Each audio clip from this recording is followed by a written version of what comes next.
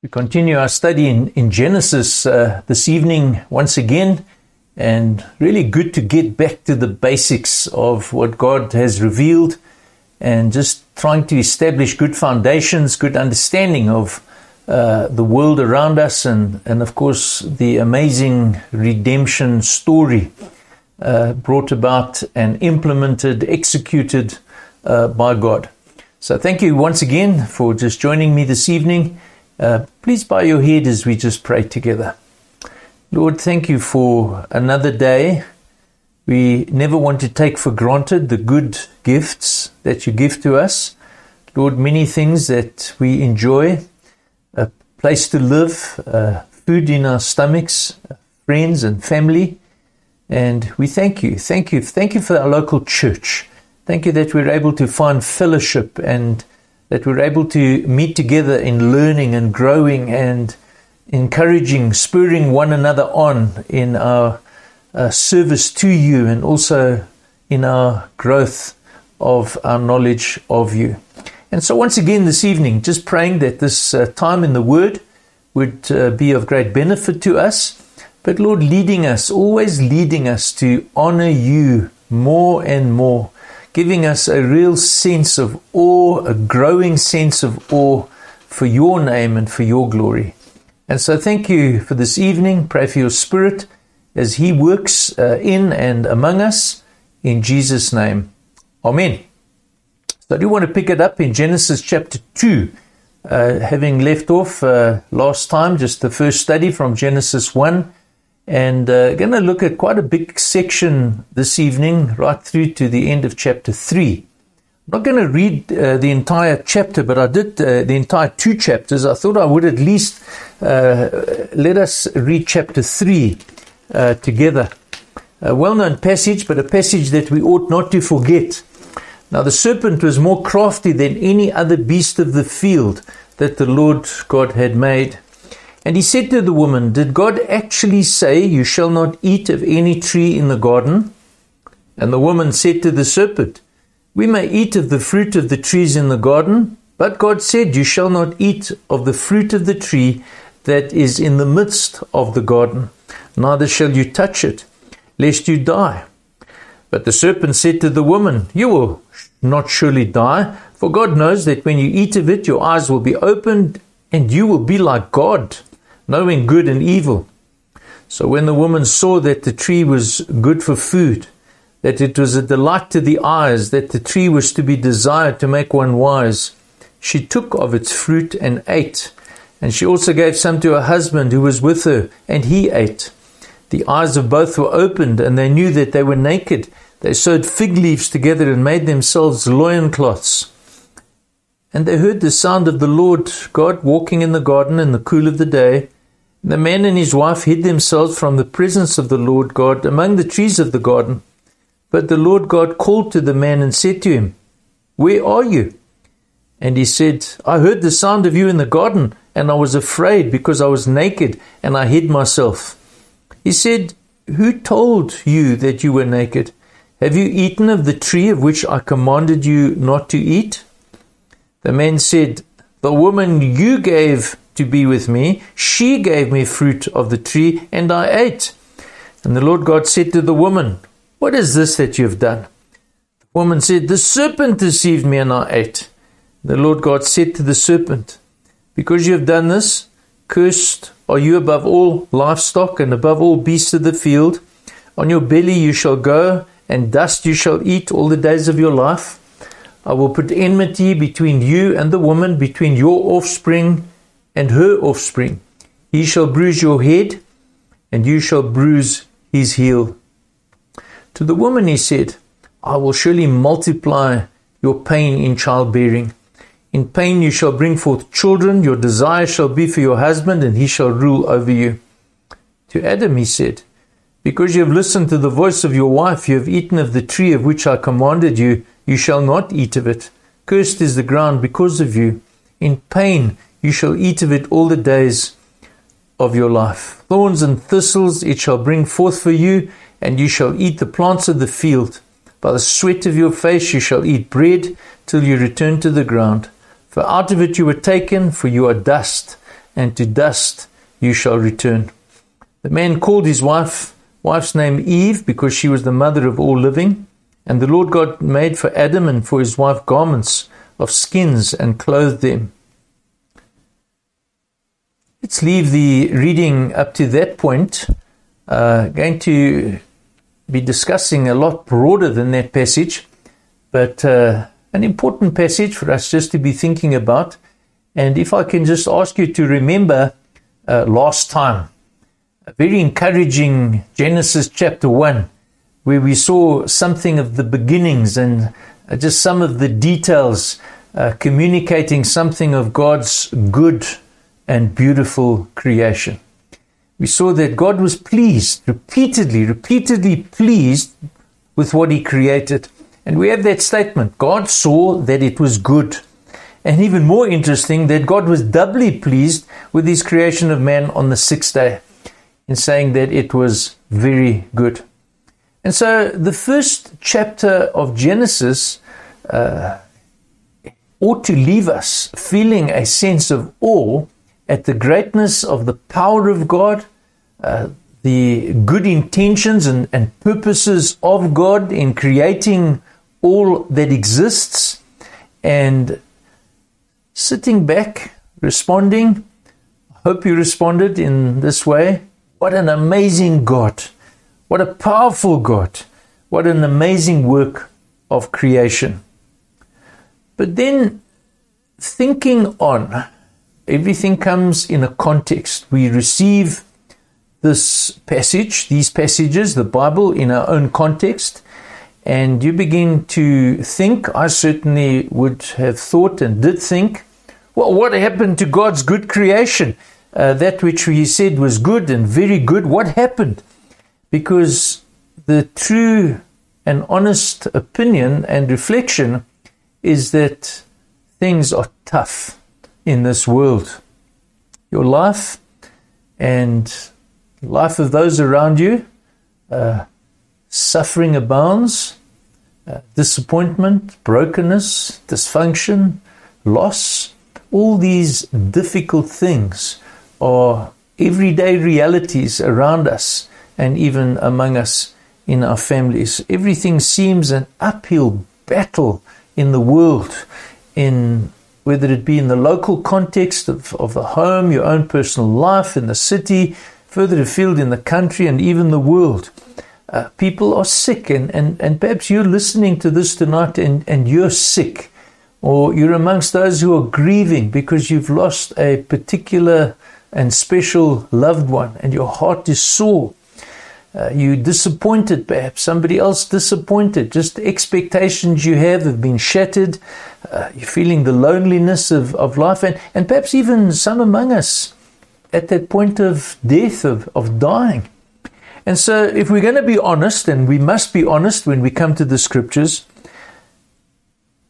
you would rather say, or you could rather say, God's creation is dreadful.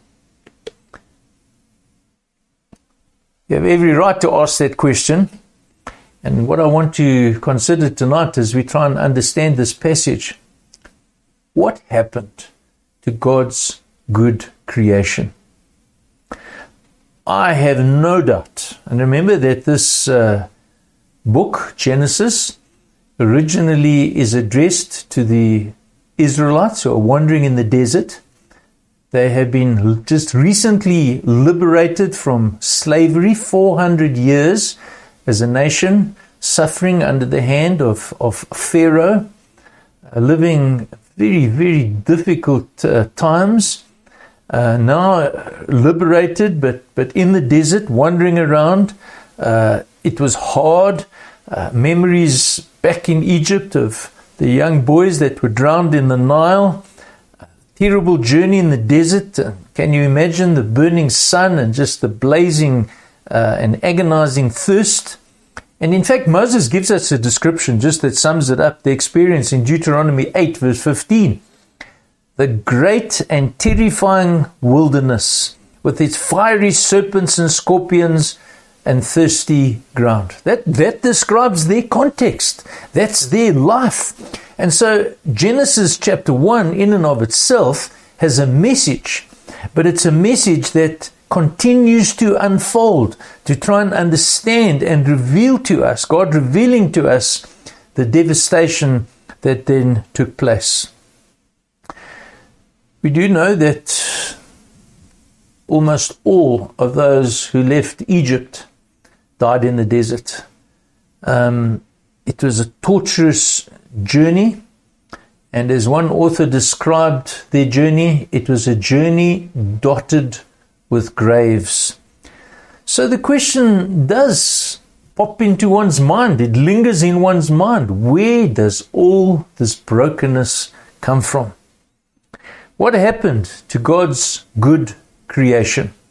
So to answer this question, we're going to consider chapter 2 and chapter 3 of Genesis, and we're going to zoom into some of the detail. God gives us some specific detail regarding the creation and what unfolded with particularly those first people, Adam and Eve. We zoom into the detail of God's creation in what God had done. So I want to begin, and in some senses going back a little bit, I want to go back to what I want to call paradise established. And we see this again even at the beginning of chapter 2. So we saw in chapter 1 all of God's creation. But now what do we see? In the opening scene, again, we see that the world is like a desert, verse 5.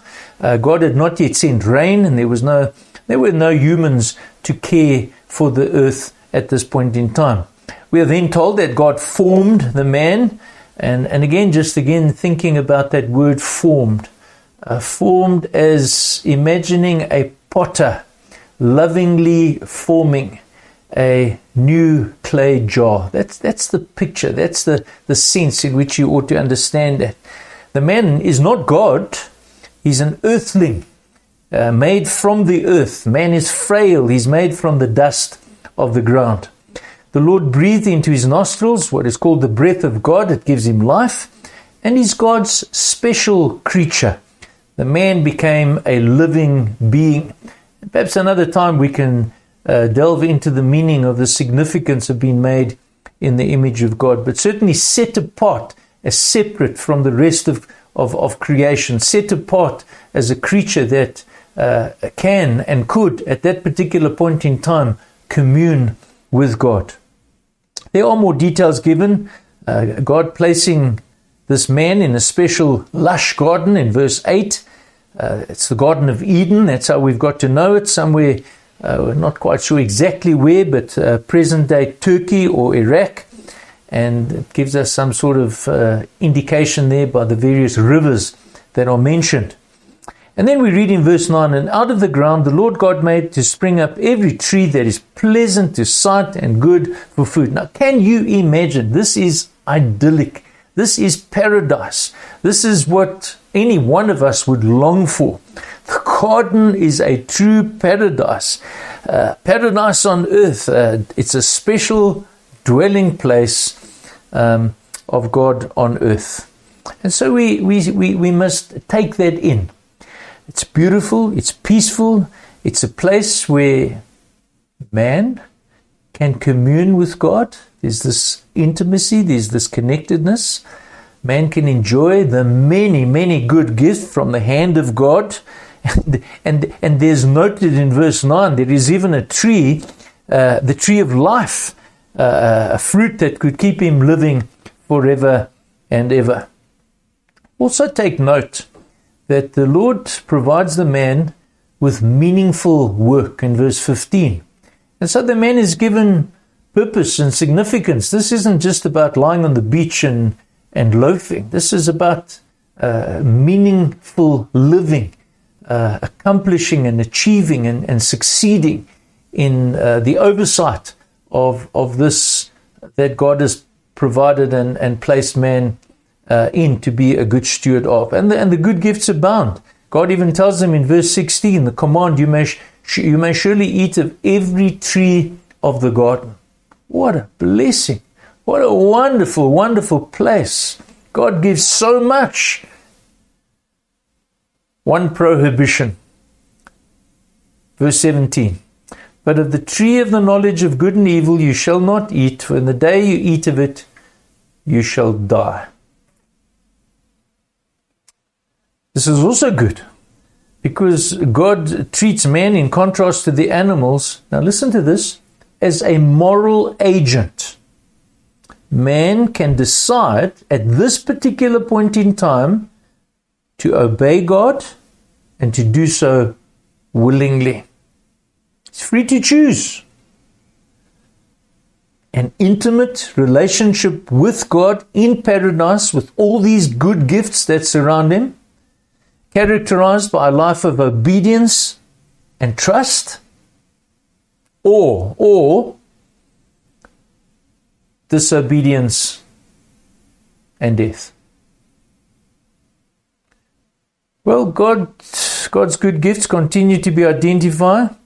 As we unfold the passage, verse 18, it's not good that man should be alone. I'll make for him a helper fit for him. Animals are great companions, but nothing can be like that which God provided for Adam in the wife that he made for him as Eve. Someone of equal value. God makes woman, and Adam is ecstatic, understandably, is ecstatic. This is, at last, is bone of my bone and flesh of my flesh, and she shall be called woman because she was taken out of man. And it's important for us to notice at this particular time that in verse 25, both are naked and feel no shame. They're innocent, like little children who are at play. It's a perfect marriage. It's a perfect situation in a perfect home. His partners bound together in a permanent relationship. Verse 24, they're in perfect harmony and peace with each other in every way sexually, and they have no reason for shame.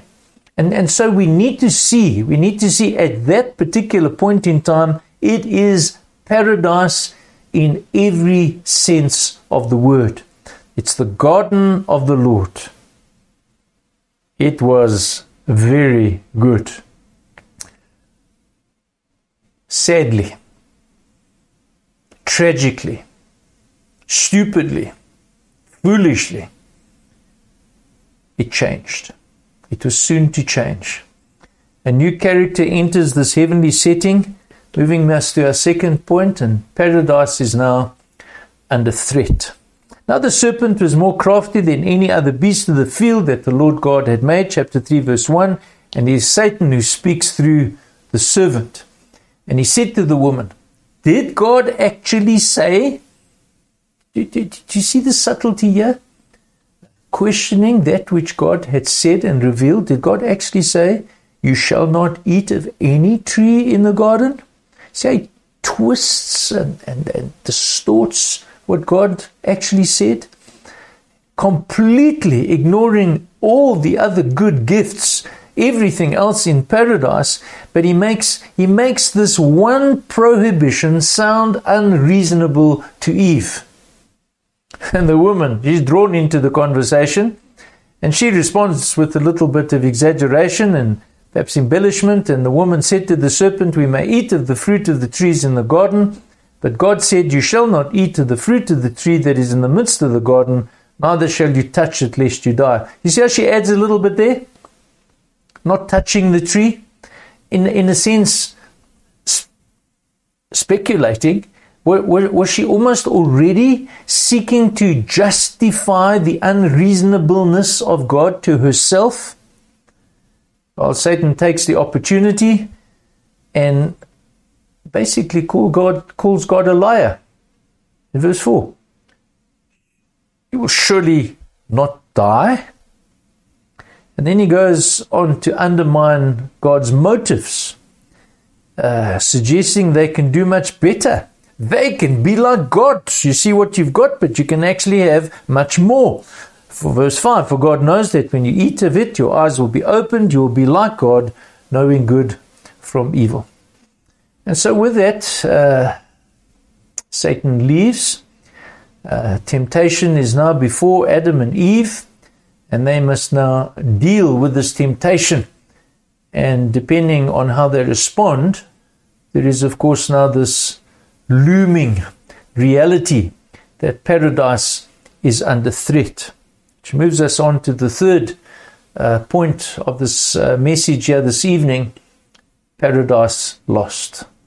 We get to the climax of the story. The woman contemplates the temptation, and it's recorded in slow motion. There's great detail. Verse 6, so when the woman saw that the tree was good for food, that it was a delight to the eyes. Do you see some of the detail? The tree was to be desired to make one wise.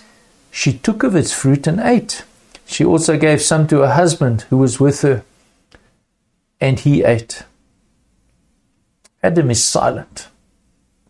He had received that command directly from God not to eat. He should have stopped her. He could have stopped her. Instead, he allows his wife to disobey God's command, and he participates and transgresses in disobedience himself. Underlying, the creature made from dust desires to be God. You see the foolishness, the stupidity, lunacy? God's creature no longer trusts God's goodness. Sin enters God's perfect paradise. There's now rebellion in the kingdom. And then we notice, and there are a number of them, I'm just going to list them one by one, the results of their disobedience, the results of the fall are immediately noticeable. The loss of childlike innocence to begin with. Verse 7. The eyes of both were opened. They knew that they were naked. They sewed fig leaves together and made themselves loincloths. Didn't bother before, but now that becomes an issue. So the perfect marriage is now broken down. Secondly, you notice innocence has been replaced by guilt and fear. Verse 8, they heard the sound of the Lord God walking in the garden in the cool of the day. Man and his wife hid themselves from the presence of the Lord God among the trees. Before, communion with God. Intimacy. What more could they have wanted? It's broken. God is true to his word. Spiritually, they are dead. Absolute tragedy.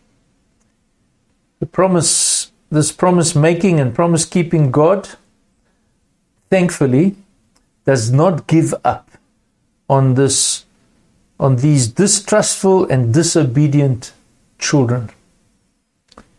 Verse 9. The Lord God called to the man and said to him, where are you? And he said, I heard the sound of you in the garden. I was afraid. You see now, scared of God. Needs to be scared of God. Because I was naked and I hid myself. He said, who told you that you were naked? Have you eaten of the tree which I commanded you not to eat? The man said, the woman whom you gave to be with me, she gave me the fruit of the tree, and I ate. Well, guilt and fear opens the way to chaos. Verse 7, the eyes of both were opened. They knew that they were naked. They sewed fig leaves together. And I'm reading the wrong verse because we see here that Adam tries to defend himself by pointing a finger at God. Did you see that? Blame shifting, blaming the woman. The woman then also blames the devil, the serpent. Neither of them is willing to take responsibility for their sin. Can you see the fracturing of relationships, the dysfunctional reality of relationships? And we need to see in the fourth instance that God keeps his word. Sin must be punished. Sin will be punished. The Lord begins, and we have a description here of the various judgments, and I'll do them, he does so in reverse order. The serpent, verse 14, because you have done this, the Lord, this cursed are you above all livestock, above all beasts of the field. On your belly you shall go, dust you shall eat all the days of your life. Now, it's the first time in the Bible we read about curse. It's not something we like to talk about, not something we like to think about. We prefer the word blessing. But understand that curse is the opposite of blessing. Curse is not nice. Curse is terrible. Curse is unpleasant. It's the opposite. And so God removes them from this blessing. Go speak about the woman, where she should have been fulfilled as a mother, as a helpmeet to Adam. Now God says that she will experience pain in becoming a mother, where she should have been ruling as a helpmeet alongside of her husband. Now her desire will be to rule over him, and he will rule over her. And we know, of course, how true that is as we consider the world that we live in today. And so the consequence of pain in becoming a mother, the anguish of struggle and dominance that occurs and did occur in their marriage. What about the man? Well, God turns to Adam and he punishes him in his role as provider and head of the human race. Because you have listened to the voice of your wife and have eaten of the tree of which I commanded you, you shall not eat of it. Cursed is the ground because of you. And that's what happened. This is painful judgment. No more paradise with plenty of food. Instead, thorns and thistle, drought and floods, famine and abundance. We see this. And meaningful work becomes tough grind. In pain you shall eat of it all the days of your life. This will be the way life will be. This will be the order of things until the day that you actually die. Verse 19, by the sweat of your face you shall eat bread till you return to the ground. For out of it you were taken, for you are dust, and to dust you shall return. God keeps his word. God expels Adam and Eve from the garden, verse 23, ensuring that access back into the garden is closed off. Verse 24, he drove out the man, and at the east of the Garden of Eden he placed a cherubim and a flaming sword that turned every way to guard the way to the tree of life. And so we get back to the question, and it's a question that we started with. It's a good question that we ask. Remember that as we study the scriptures, we constantly ought to be forming a worldview, an understanding of how we interpret the world, how we interpret our circumstances and the world around us. Why is it that in our present life we experience pain and toil and tensions in marriage and enmity with the world, and then we die? The reason? Defiance of God's command in the garden resulted in paradise being lost.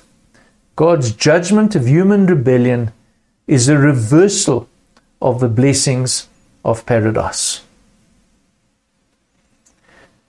Banishment from the presence of a holy God. And so what does it introduce? Pain in childbearing, strife for dominance in marriage. That's the big issue that couples struggle with. Thorns and thistles in our fields and gardens. Work becomes painful toil, and then death. Just all ends, dust to dust. Which brings me to a fourth point. Is there any hope? We do need to adjust our worldview. There seems to be a lot of people out there promoting a message, a lot of people thinking that God somehow owes humanity something. God owes humanity nothing. Nothing. God could have, if he so desired, at that particular point in time, have terminated the physical and eternal life of Adam and Eve forever. But he did it. Is there hope? Are we given any clues? And the very fact that they continue to live is an act of grace from the hand of God. We're going to focus on that next time we come to the next passage. God's loving action toward undeserving sinners already evident at this particular point in time. Just one aspect. It comes in the context of God cursing the serpent. said, cursed you above all livestock, above all the beasts of the field. On your belly you'll go, dust you shall eat all the days of your life. Verse 15, I will put enmity between you and the woman, and between your offspring and her offspring. They're going to be offspring of the darkness and offspring of the light. Offspring and you shall and her offspring you shall bruise. He shall bruise your head, and you shall bruise his heel. So in this action, God breaks this alliance between Satan and the woman, and instead promises that there will be a struggle between Satan's seed and her seed ultimately being the coming of Jesus, second person of the Trinity. And so history, as it unfolds, will consist of a long struggle between evil and good, light and darkness. But in the end, someone from the seed of the woman shall bruise your head, and you shall bruise his heel. Jesus is the seed. And we have a vantage point in history where we're able to look back and see that the seed of the woman was born. And the seed of the woman lived a life on this earth, lived a perfect life. But he died at the hands of sinful men, instigated by Satan. And it looked as if Satan had won. But on the third day, Jesus rose from the dead. Satan's victory turns to defeat. Paradise is regained. And so, dear friends, understand the world we're living in. Satan has been defeated. There is the continuing unfolding of God's grace, the redemption that Jesus, the seed, accomplished on the cross for sinful men and women, is being applied into the specific lives, and we are given a picture. We're given a picture of this in the book of Revelation, where there will be people from every tribe, nation, and language that are rescued. Not everyone, but certainly a huge number of people. And then we have a picture of this paradise that ultimately we enter into as believers, those who are in union with Christ, those who are beneficiaries of his redeeming work, those who have repented of their sin and placed their trust in him. Listen to Revelation 22 verse 1. Then the angel showed me the river of the water of life, bright as crystal, flowing from the throne of God and of the Lamb. Through the middle of the street of the city, also on either side of the river, the tree of life with its 12 kinds of fruit, yielding its fruit each month. The leaves of the tree with the healing of the nations. No longer will there be anything accursed.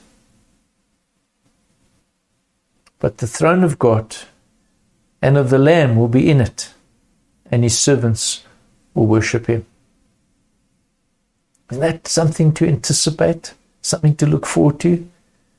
Revelation 22 verse 14. Blessed are those who wash their robes, so that they may have the right to the tree of life, that they may enter the city by the gates. Are you one of those? I'm sure many of you are. You're a true believer. You face many struggles. You are facing struggles like me in this life. And as we navigate this journey, I just have it fresh in my mind. We watched the movie of Pilgrim's Progress just a week or so ago, anticipating the celestial city. All things will be made new. No curse, no sin, no death, no illness, no tears. In the very presence with God, enjoying the reality of who he is in worship and adoration. So God bless you. Lord, we pray that you would give us a keen sense of anticipation for that day. But we are in the midst, Lord, oftentimes struggle. Kingdom of light, kingdom of darkness, the antagonism, the many who are against Christ, the many, Lord, who mock you and revile you. Help us to be strong. Help us to be witnesses. May we know the strength of your Spirit, trusting you, Lord, your word, all that you have said in your faithfulness, in your compassion and your grace. In Jesus' name. Amen. So just some questions again. If you are meeting in a group, there they are. Please take note of them and trust God be with you and bless you. Just thank God for his great grace to us who are undeserving sinners. Amen.